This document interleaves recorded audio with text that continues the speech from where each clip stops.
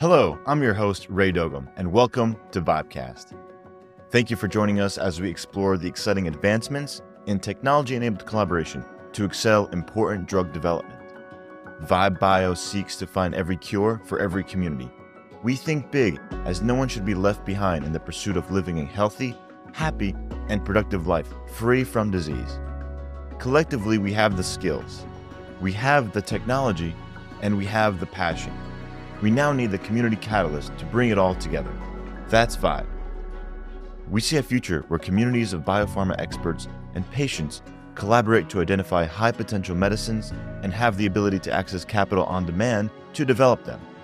Vibecast is our weekly informational podcast where we explore some of the hottest topics in drug development and technology innovation with the dynamic people that make up the Vibe community.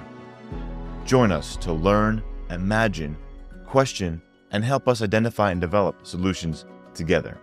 You can find us on your favorite podcast player and YouTube, as well as Twitter, Instagram, and TikTok. We'd love to hear from you.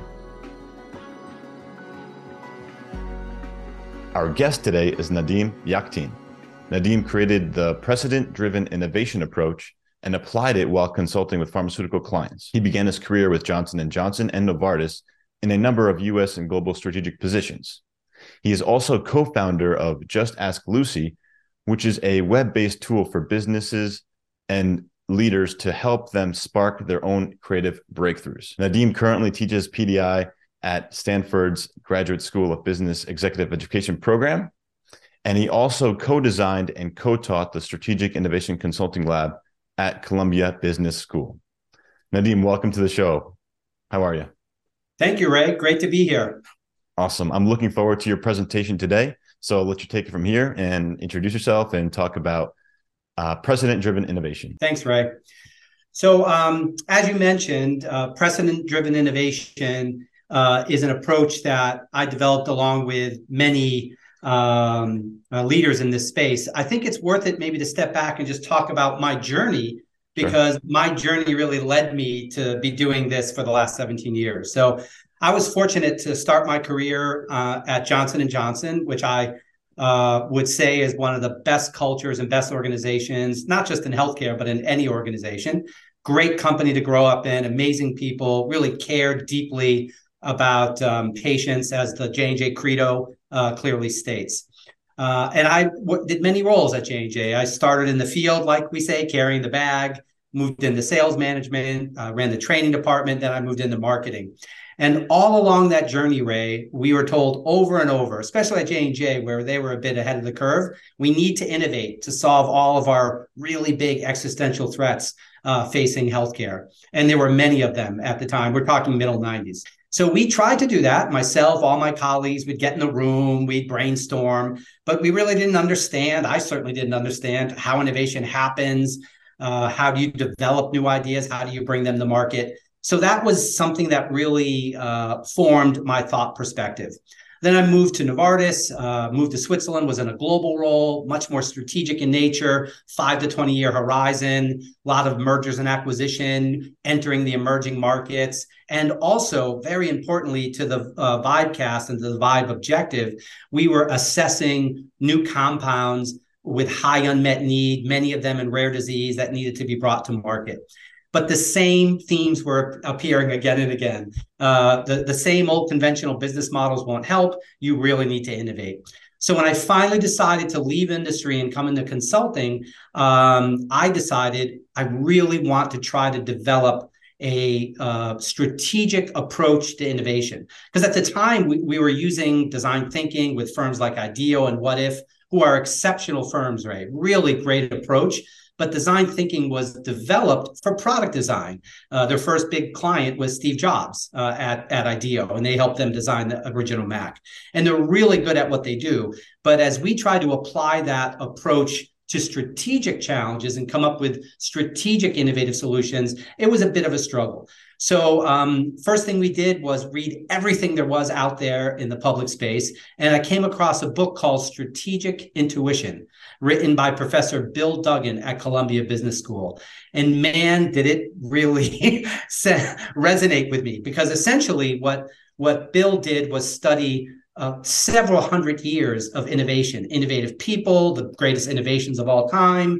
And he saw many of the same patterns emerging over and over. And I'm going to talk about those in a minute. I have them outlined in a slide for your viewers and listeners.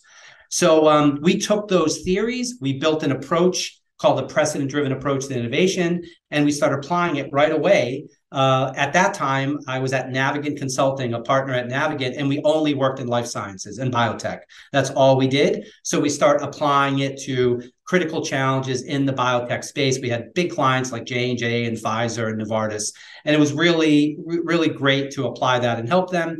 Then I went over to a firm called Booz. At the time, Booz was a premier management consulting firm. You had Booz, McKinsey, BCG, and Bain. And then we were applying this across every industry because it's completely agnostic. And then we got clients like Coca-Cola, Amazon, IKEA, Amex, but we also still did a lot in the healthcare space. And we also, as you mentioned earlier, we started to partner with Professor Duggan, and we took the approach we developed using his theories, and we designed and co-taught an innovation lab at Columbia Business School with the MBA students. And we were acquired. Booz was acquired by PwC. And so I stayed there for about 18 months while the acquisition was happening. And that's when we left and we started Recombinators in 2015. And we've been applying our precedent-driven approach across industries for the last 8 years. And also, as you mentioned, for the last 2.5 years, we've now been teaching our PDI at Stanford Graduate School of Business in the executive education program. So that's my background, we can definitely go into more detail around the precedent-driven approach for your viewers. That's awesome. Thank you for sharing all that. And I know we're not going to get into the whole course today, but I think the highlights and summaries that you're going to provide is going to be very valuable to this audience. So yeah, thank you. Okay, so I'll just jump right in, Ray? Sure, let's jump right in. So this is a really cool slide. I'm sure many of your viewers will know what Google Ngram is, but it's one of the coolest apps. They essentially can, grab data from, Google has digitized most of the textbooks in the world, and you can research what was happening in history. So we look back in history, and as you would expect, business efficiency was the absolute priority for businesses throughout the majority of the 1900s. And it made sense, right? It was all about improving efficiency, getting more scale, improving the margin, because companies and industries were really able to insulate themselves, cost of capital, all of the expertise, the systems that they would build to really inoculate themselves from disruption. But that all started to change as the economy became global. Now capital was easier to access. Who would have guessed a tiny company like Dollar Shave Club could disrupt a dominant market leader like Gillette? Well, when they were able to get manufacturing done very quickly, contract manufacturing in other markets, and they were able to advertise directly to consumers, that really changed everything. And now innovation became the top priority, not only for startups who are looking to build a space and take from the market leaders, but also for market leaders who could be much more easily disrupted from startups. So, and you can see that, and to this day, still over 90% of Fortune 500 companies have innovation as one of their top 3 priorities that will ensure their success. And this is highlighted in the left side of the screen, which was a great study by Accenture. And they found that that same exact number of CEOs and senior executives believe that their company's future success depends on their ability to innovate. And I want to stress something, Ray. This is not only product innovation. I'm not saying that product innovation isn't essential. It is. But innovation across the corporate continuum is essential. Strategic innovation, where you're facing critical challenges, for instance, in biotech, right? Lack of cost transparency, conflicting incentives across all the key stakeholder groups, innovating within a highly regulated system. These are all critical challenges amongst many others in biotech that require innovative thinking. However, as we say on this slide, we're facing an innovation crisis in biotech and in every industry. Almost that same 90% of CEOs in a PwC study of over 1,300 CEOs across 68 countries feel that their people and their organizations are unable to innovate. So we say, based on this disconnect between the high percentage who believe innovation will determine their success and the also very high percentage who say currently they are unable to innovate at the corporate or individual level, an innovation crisis exists. So the question is, how does innovation actually happen? And that's what you'll see on this slide. And as you said, Ray, this is a very condensed version of a talk we give called How Innovation Happens. But if any of your viewers want to see more information, please, they can click on our website, they can send us an email, and we're happy to share the whole presentation. We're very open with that content. I appreciate that, Nadim. I do have a question, actually. You addressed something very important. You said there's different types of innovation, including strategy innovation, strategic innovation. I was also thinking about process innovation, the way things are just done, the process, internal companies, the processes that they have in order to get things done. That innovation can be kind of challenging because it would force these staff or employees to change the way they've been always doing things in the first place. So I don't know if you've had any context to share around process innovation specifically. I do. First of all, let me say, we believe in what you just said so much. We started an innovative operations practice, so processes, in 2022. So we believe that's the next frontier of innovation. But you're right, Ray. Clearly, Six Sigma, the Toyota 5Y, things like that have been exceptional tools for process innovation, but we would argue they're incremental in nature. And that's not a bad thing, but there's some really big efficiencies that we believe can be realized from a process perspective if you look across the whole supply chain, especially in biotech, Ray. So some companies, some industries are better at innovating on the ops side, but many of them still see innovation as a product only or customer engagement type approach. But we believe that innovative ops is essential. And one other area I'll throw in with that too is innovating around people, because we've been writing for a few years now that this people existential threat before COVID, we actually we have a saying, people over product. You could have the best product in the world that would have ensured you success in the past, but now if you can't attract, recruit, and retain the best talent, that's going to be a real challenge. And things are changing very rapidly around, getting and keeping the best talent. So that's a great question. Thank you, Ray. So back to the three, what we call fundamental realities about how innovation happens. These might not sound like rocket science, but when you think about them and apply them, it will really change the way conventional strategy is done. The first one is innovation begins with framing your critical challenge in a new way. This is very different than how I was taught in the corporate world, and many other people were taught in the corporate world, right? We really were looking at, yes, we would look at our challenges, we would do our SWOT analysis, but then we would go right into our conventional strategic planning process. But if you're facing a challenge that you've been trying to solve for 6 months, 12 months, 2 years, 3 years, and you've been addressing it conventionally over and over, you're really going to have to think about a different way to address that challenge.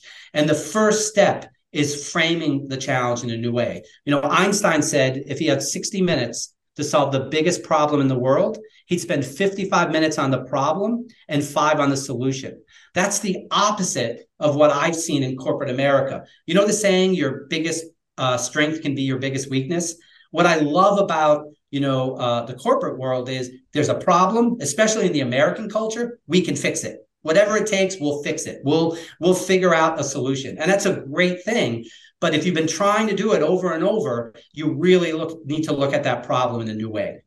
And this is also what we call the rub, Ray, because you remember earlier where we said the vast majority of companies and people want to innovate, but also that same 90% can't do it? We believe it's because of this. It's not because they're not really smart or they don't want to innovate, but it's so hard to look outside of your own expertise. Because I'll speak for myself.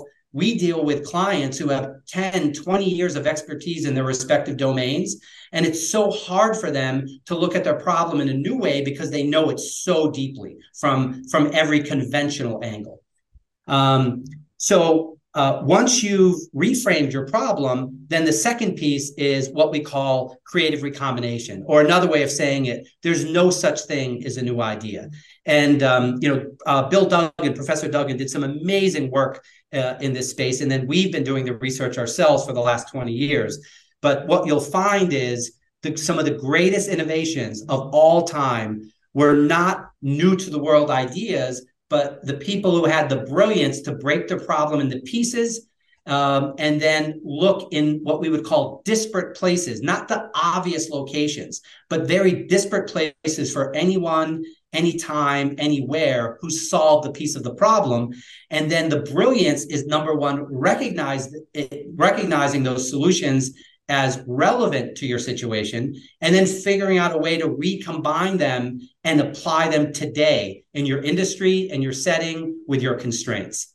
So that's really what we do at Recombinators. We help our clients think about the problem in a new way, reframe it, and then we deconstruct it and disassociate it, and then look for examples of anyone, anytime, anywhere who solved it. And I'm going to share with you a database in a bit called Lucy, where we've accumulated all of these precedents, over 15,000 of them in the last 17 years, connected to all different types of challenges.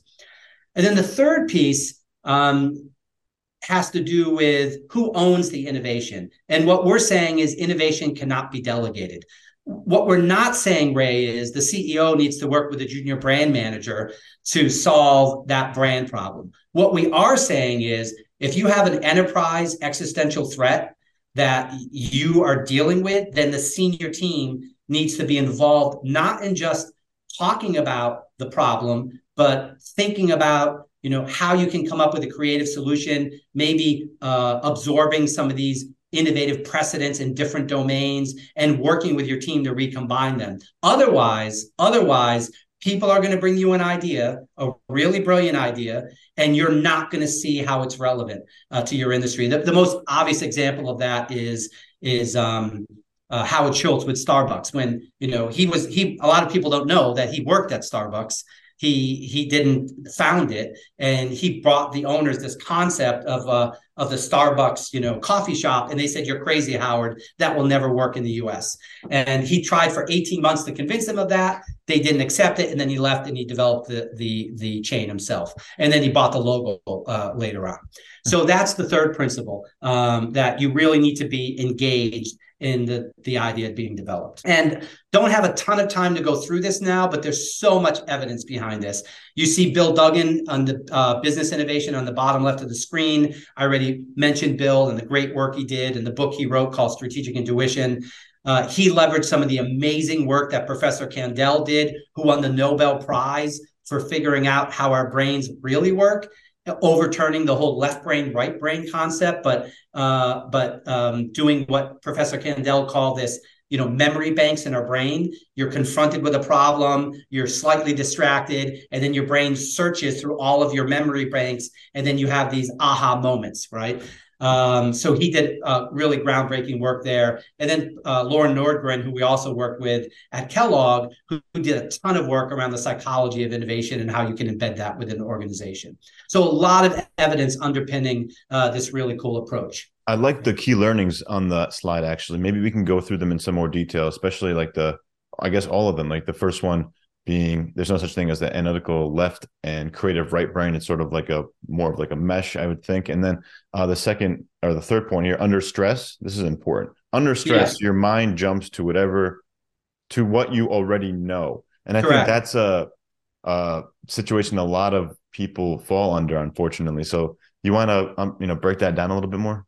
Yeah, that's a great pickup, Ray. And that goes back to what I was saying earlier. Everyone's trying to innovate and they want to, but we get called in when nothing else has worked. So the stress level is extremely high. And so people just default to what they already know. It even happens when they call us in and we innovate with them. We have a concept called the backslide, where people will kind of backslide to what they're already doing. That's why it's so essential to actually build these many examples of someone who solved a similar problem as yours, draw the parallels, and then work with them to develop a solution that can work in their situation, in their time frame, in their industry. Because otherwise, it's going to be really, really hard for them to innovate, even though they're really trying to do it. Yeah, and even just being cognizant of it is the first step. Like, for instance, we'll give someone, when we're going to do a creative recombination workshop with them, where we work with these precedents, we'll give them the material 2 weeks in advance. And we'll tell them, read it, put it down. Don't read it for 2 days. Then read it again, and then go do something, right? So we're trying to replicate some of these learnings in the approach. Awesome. Thanks for sharing that. Yeah. And the other one, since you brought it up, Ray, it's really important, because I can't tell you how many times someone said to me, innovation is a new to world idea that's never happened before, right? And that's the bottom one. So inspiration comes from studying the past and the present, not from imagining the future.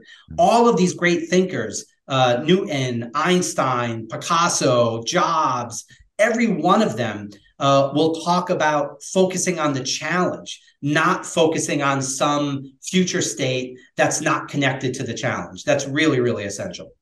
Yeah, thanks for bringing that up as well.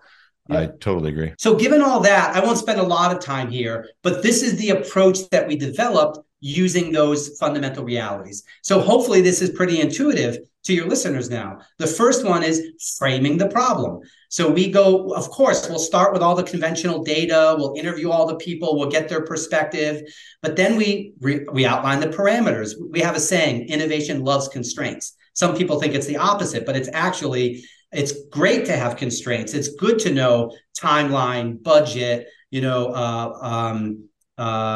capabilities, things like that are really essential.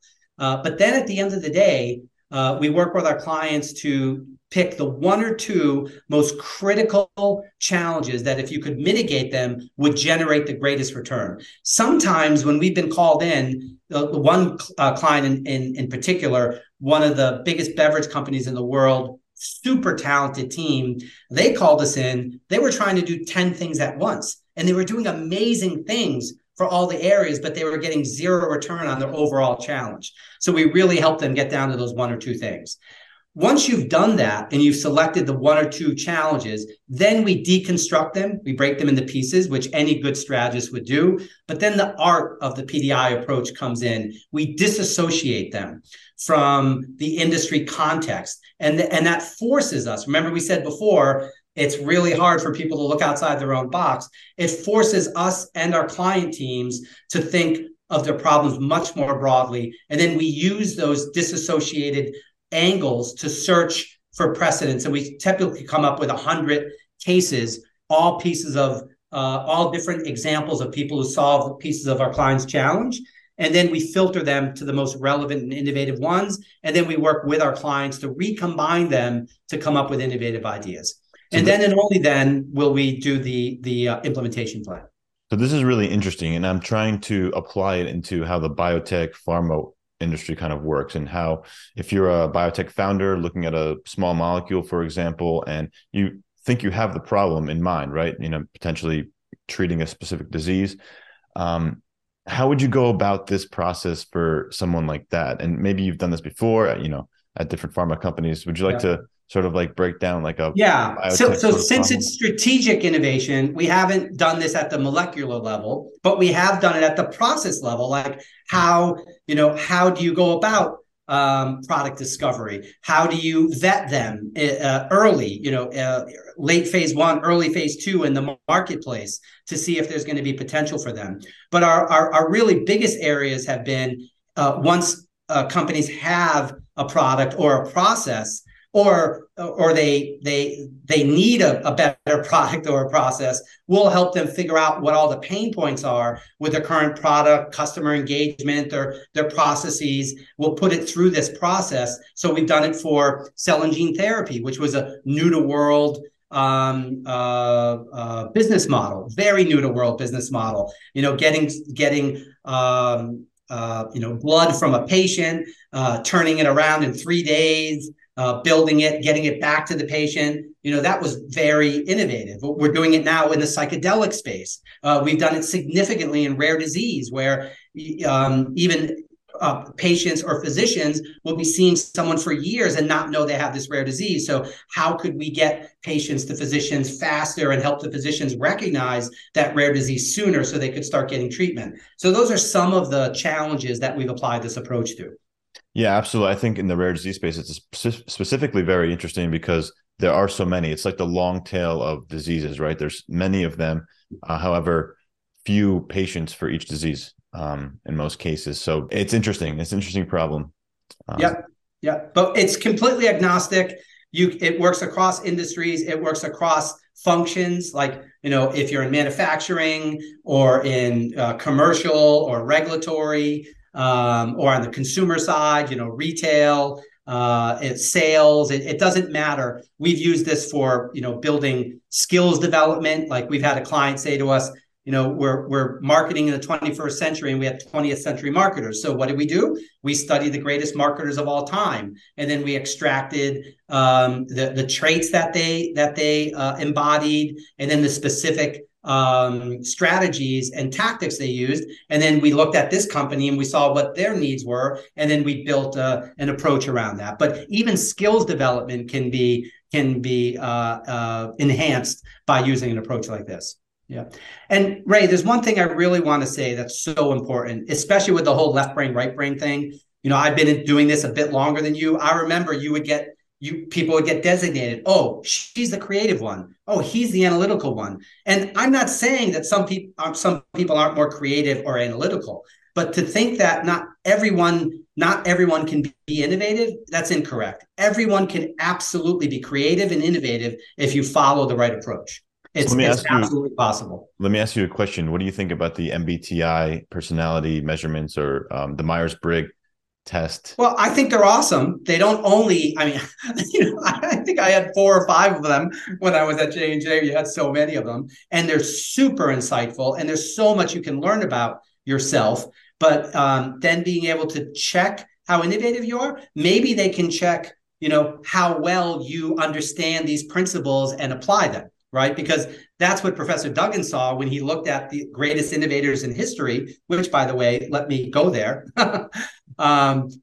These great innovators, I think one of the things that made them so brilliant was they understood this in their prime, intuitively. You asked me a question like, what does strategic intuition mean? What does that mean in practice? Well, that means that first you understand you don't have the answers, but you really need to think about your problem. And then you need to be really open to finding inspiration in different places. Professor Duggan, his first class was called Napoleon's Glance. And I audited it after I got to know him. And I always heard how brilliant Napoleon was, but I never understood why. But then when I went through his class, I saw he studied military history, a millennia's worth of military history.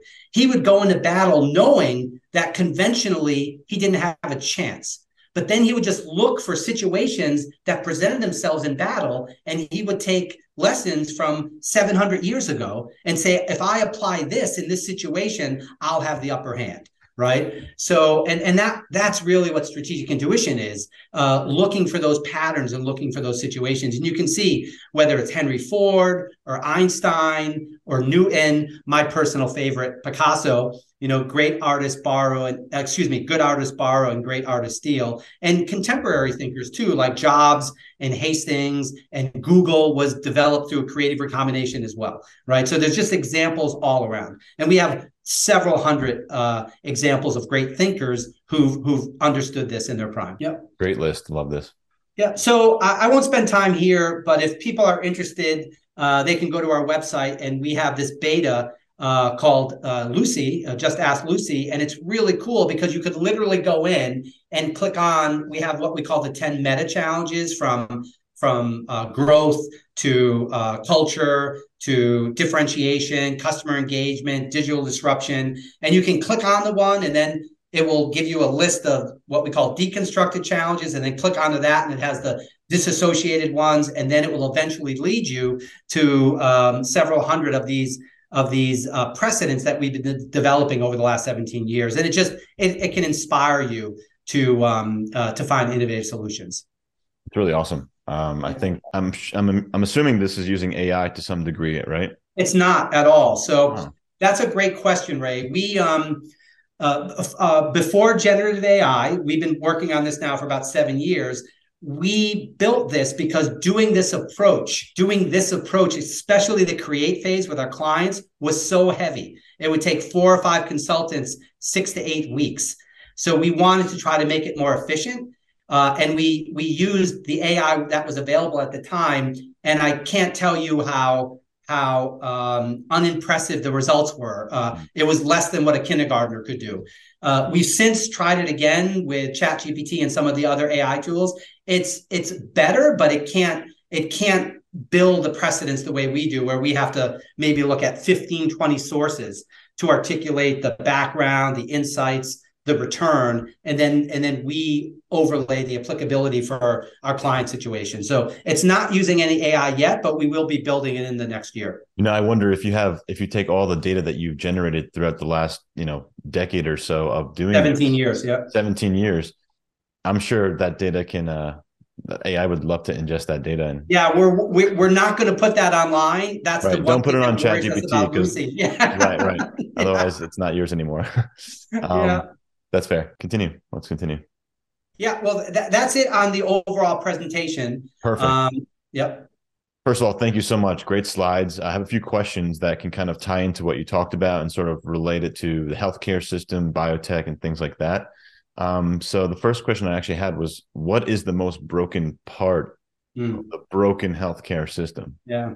Unfortunately, that's a long answer, right? But I'll keep it short. I'll pick the 3 that we see the most. There's a lot of areas, right? Especially when you compare the U.S. system to the rest of the developed world system. We're one of only 2 or 3 multi-payer systems, where the other ones are much more controlled and less complex. But the 3, I would say, the first is the lack of cost transparency. And you might say, well, why the hell is that a broken part of the system? Well, when no one knows what anything costs, and it makes it really, really hard to figure out, where value is coming from, where you can become more efficient. There's so many difficult related issues that stem from that one, Ray. So that would be the first. The second is the conflicting incentives of all the key stakeholders. So I'm talking about manufacturers, providers, of course, payers, of course, patients, government, and many other stakeholders in the healthcare system in the U.S. And unfortunately, even though a lot of our innovation work in my time on the industry side was trying to find those shared incentives, those shared objectives, and there are a lot of them, but because they're so conflicted, whether you're looking at a pharma manufacturer and a payer, right? There are a lot of ways that they could work together, and they do. But at the end of the day, the manufacturer, is investing a significant amount of time and money at very high risk, so they need to get a return. But the payers need to minimize what they pay for these products to provide the best possible, insurance for their patients. And then, of course, you have the providers who are kind of caught in between. And now, that's taking on such different models as well. You have fully integrated systems. You still have independent providers. They're incentivized in very different ways. Often the same providers have 3 or 4 different incentive models, depending on what insurance that they're covering. So if you can imagine, that really makes it hard to move in one direction and get things resolved. And then the last piece, I would say, is innovating within a highly regulated system. It makes it really, really tough. I mentioned the backslide earlier, right? It's so hard to innovate in a system where you have, privacy, legal, regulatory constraints, which are real and appropriate, that need to be addressed. And I think even though it's hard, it's probably more hard internally and in the mind of the people in the system than it actually is in the system itself. But those are three that really jump out at me. Yeah, no, I appreciate those answers. And if you did have a magic wand, and now let's think about the third problem you mentioned, that regulation might inhibit or prevent true innovation. If you had a magic wand, what rule of law or what guidelines or regulatory advice can you, or yeah, I guess law would you want to introduce or remove or modify? Yeah. And it's tough because one thing I think about is the privacy laws around patient privacy data. Yeah, which would be outside of regulatory, right? That's more legal and compliance. But yeah, that's a big one. I have to say, when I think about all the players, manufacturers, providers, payers, patients, government. So so if you're saying regulations like the FDA, right? Hope bringing products to market, they're pretty good at what they do. Now, it can take a while. I recognize that. But, people's safety are at risk here. You need to get the product right. So you really have to be sure there. And they've done a great job, for instance, with rare disease, right? So I think the bigger challenges are, on the provider side, getting manufacturers and payers to work together, finding more innovative ways to get everyone insured.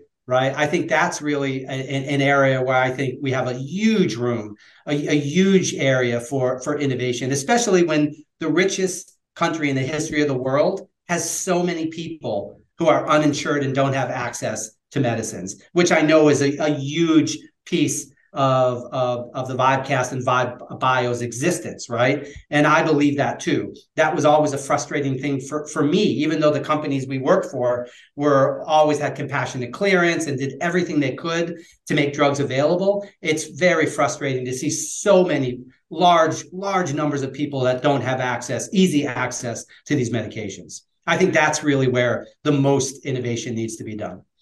Absolutely. Accessibility to treatments is huge. And I think we're getting better at it. I think even the digital revolution has helped with that. There are patient communities now that can connect across the country, across the world, sharing their experiences. And unless the manufacturer, the payer, and the government work together with that, it won't be achieved. Right. Because that's why you see it in other countries. But those are very different markets with different philosophies.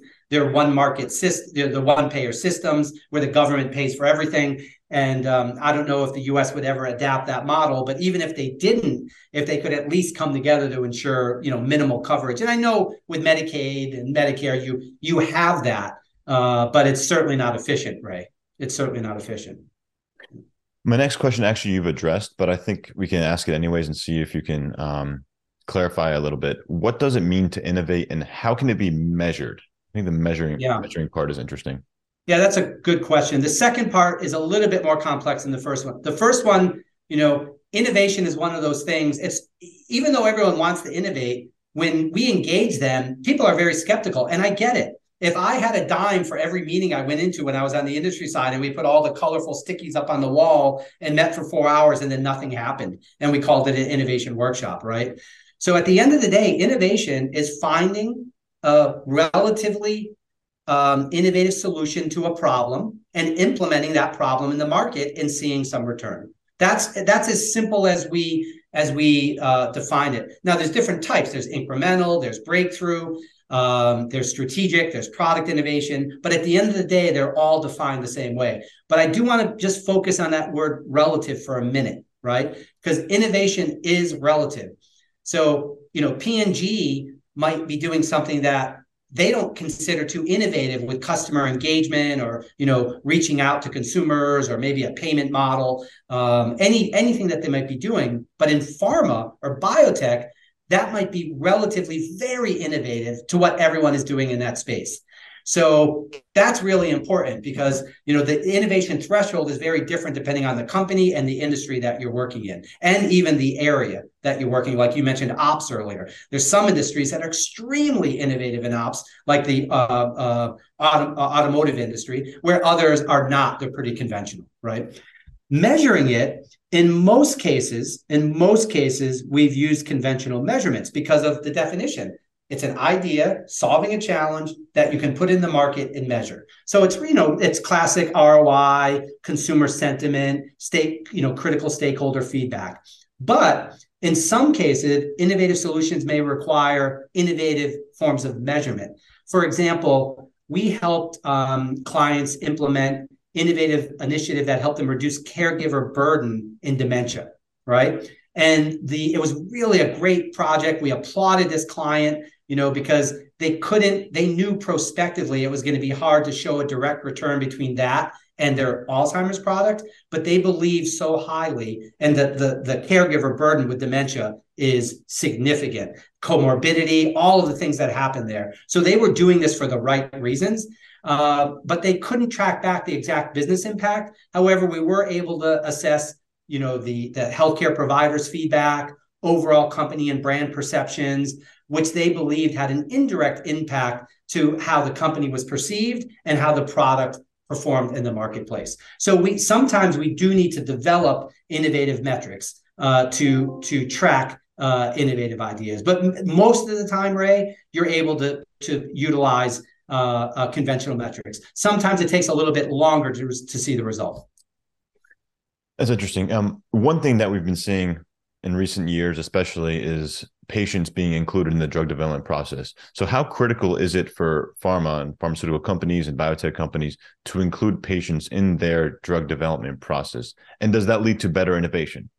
Yeah, we think so. We absolutely think so. But we have a saying, we're innovative strategic partner, obsessed with the end user, with the consumer. So yes, we think it's essential, not only primarily it's done from a disease state perspective. You have to understand the disease from every angle to build products for it, and then to do clinical trials. And manufacturers do that very well. But I think understanding it more holistically, everything they're going through in their lives, their caregivers and their families, things like that, including those things, would certainly lead to not only better products, but certainly better processes, access to medicine, some of the bolt-on areas where we've been focusing a lot of our innovative efforts, especially in the last 5 to 7 years. When you look at digital enhancements to medications or digital apps that are getting approved now by the FDA, things like that, I think you would recognize the need for them much earlier in the process, and really even getting product to market, the patient support programs. These large manufacturers spend hundreds of millions of dollars on these patient support programs, hundreds of millions of dollars. We do a lot of innovation within those programs. So imagine how much better those programs can be designed earlier in the process, and their patients and their families would get so much return from them. And it would be a win-win for the manufacturer as well. So we couldn't agree with that statement more, that not just looking at the disease, but really looking at the patient and their family and their community is going to lead to much better solutions. Yeah, absolutely. And one area within that process is the clinical trials, phase 1, 2, and 3. Getting the right patients to find that trial and be part of it is actually rather difficult. It's not as easy as you would imagine for some indications specifically, and especially in rare disease. Especially in rare disease. You took the words out of my mouth. Yeah. Right. And I think that, being able to identify these people and know who they are more effectively is something of a problem in the industry. So what innovation techniques can we think about even right now to kind of catalyze more? I can't share the client name. I wish I could, because I'm so proud of the work they did and we helped them with this. But using advanced AI techniques to identify patients with rare disease who, some rare diseases are very obvious, and everyone knows right away what the rare diseases are. We did a big project in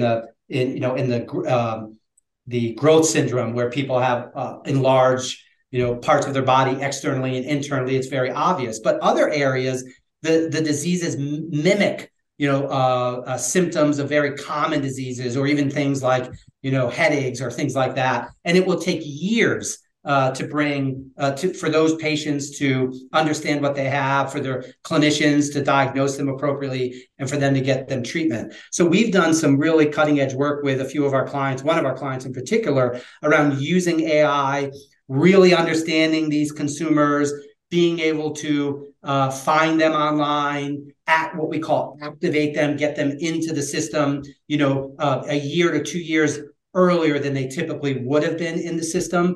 And that's just a great thing for those patients and their families to understand what they're dealing with, to get treatment earlier so that they can live their most normal life possible. That's one of the areas that we've worked on already. Yeah, something that you mentioned that brought me an idea is the fact that it takes sometimes years for these patients to be diagnosed. So even just innovation in diagnosing would be another part that I'm sure you've been involved with.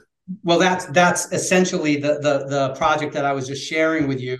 Even before diagnosis, there's awareness, right? So even before diagnosis, oh, this might not be just a headache, or it might not just be stress. My child or myself, I might actually have something that's not too well known. And how do you do that? How do you get people into the system? And it's both sides of the coin. It's the patient and their families, and it's also the clinician, because, clinicians, I empathize with them greatly, Ray, when it comes to rare disease. They want to help everyone, but think about the system they're working in. Even specialists, they don't have an hour and a half to spend, especially when the diagnosis is not obvious, right? And it's hidden. So helping them potentially identify people who could be who could be dealing with a very rare disease where the symptoms aren't obvious, that's very important as well. You mentioned earlier today in this conversation that you're working in the psychedelic space as well, so you're helping some clients in the psychedelic space. Yeah. Do you mind going into more detail about that? And since it's such a new area, well, it's currently new. It used to be new like 40 years ago, but now it's making a comeback. Well, right? it was never regulated. It never had FDA approval. There's one product now, S-ketamine at J&J at Janssen, that has approval. But as you know, ketamine, they have these ketamine centers all over the country, I believe over 500 of them, but you're going to see them starting to fold because they're unregulated. But now you have companies out there like MindMed and Compass. There's a few companies where you have amazing people who've been at the forefront of this space for decades, and they recognize how much benefit some of these psychedelics like a ketamine or an LSD or others can have with people who are struggling with severe depression, post-traumatic stress disorder, anxiety, some really, really severe problems where people have not been able to function for a long time. And now these products are starting to be studied in formal clinical trials, and we're helping one of those companies figure out, what's the best way to bring this product to market. Because think about it, Ray, now most products you either take with a pill, some you take with infusion, some you might have some level of oversight, whether it's an infusion center, but this one requires a lot of really specific, unique situations. The physician needs to understand the consumer, the patient, the patient's family. You have to be monitored anywhere from 2 to 6 to 8 hours. The people who are monitoring you need to have a very specific skill set. And there's the post-treatment follow-up. So we're trying to figure out what is the best model that's the best for the patient, the best for the healthcare system, the best for the manufacturer. We're trying to help develop that model that's scalable, right? Because this is going to have to be scalable throughout the country. So that's what we're working on now, but it's early days. None of these products are approved, but they're all entering phase 3 later this year and early next year. So you can expect them in the market probably in 2.5 years or so. Very interesting. Thanks for sharing that. Yeah. What kind of innovation are you seeing in the biotech funding landscape? So just the ability for young companies, early stage companies, to have the right amount of money to actually perform the research and do the development work necessary to get drugs in the pipeline. You're still seeing it at the product level, Ray. When you think about pharma, right? Think about how pharma's evolved. It went from mass market products, then it went to specialty products, and then it moved to oncology, right? And then rare disease, right? And now you have like cell and gene therapy, right? And then you're going to start seeing things like the psychedelics and others. So we did an assessment about 6 months ago about where all the funding is going, and the CGT, the cell and gene therapy, it looks like the biggest heat map you've ever seen, right? There's just so much funding, billions and billions of dollars are coming into this space because investors. On some level, certainly they want to do right by patients, but they need to look at return as well. And when you look at the price point and the profit margin. That's why pharma has evolved from mass market to these highly specialized areas. That's where you see most of the money going. You also see a lot in rare disease as well. And then you're also seeing some in digital therapies. But I have to say, Ray, we've done a lot of work in the digital therapy space over the last 5 to 7 years. And many of those products, while very promising and they brought real benefits to patients, they weren't able to monetize that because the system's just not ready for it. We talked about all the challenges earlier, the payer system and everything like that, and regulations and how you get reimbursed for things like this. Most of them have not seen a return, but you're seeing a lot of funding happening there as well. Very interesting. Do you think that like the recent economic downturn, you can say, has affected funding in biotech? I know like there are many companies that use, for example, SVB or Silicon Valley Bank as their primary banking institution. So I'm wondering if any of that financial industry chaos is affecting biotech funding from your perspective. And I know you're not. Yeah, I don't think so. Maybe some of the biotechs out in California for sure. I think the economy and the uncertainty of the economy, I speak to many of our clients who run large pharma, mid-sized pharma company. And from my own perspective, we've never quite seen anything like this, right? The last time in 2008, 9, you had a clear recession, but here you have, the most profitable years these companies have ever had, but everyone's expecting a recession. These companies have frozen their budgets. They've cut back thousands and thousands of people, but at the same time, the unemployment rate is less than 3.5%, and there's a battle for talent. So all these things are happening. I've never quite seen this array of challenges happen at the same time. So, the good companies are always going to invest. If they see a good asset with tremendous potential, they're going to acquire that. And the big companies have access to capital in a lot of different places. But I think the smaller biotechs would probably be affected by it more than the mid and large companies. Fantastic. Nadim, I just want to thank you so much again for joining the Vibecast today. Really appreciate it. Your insights were phenomenal, very interesting and engaging. So thanks for sharing more about your experience and the precedent-driven innovation model. Is there anything else you'd like to share with the audience? No, thanks for having us, Ray. Really appreciate it. And good luck on your end. You guys, I really believe in what Vibe Bio is about, and we wish you the best of luck, and hopefully we can collaborate together in the future. Fantastic. Thank you. Okay, bye-bye. Thank you for listening to this episode of Vibecast. If you enjoyed the show, please subscribe and share a review and rating on your favorite podcast player. If you are working towards your next round of financing for your drug development program, we'd be thrilled to connect with you and explore how we can offer our assistance. Check out vibebio.com for more information. You can also find videos of these podcasts on the Vibe Bio YouTube channel. We look forward to hearing from you.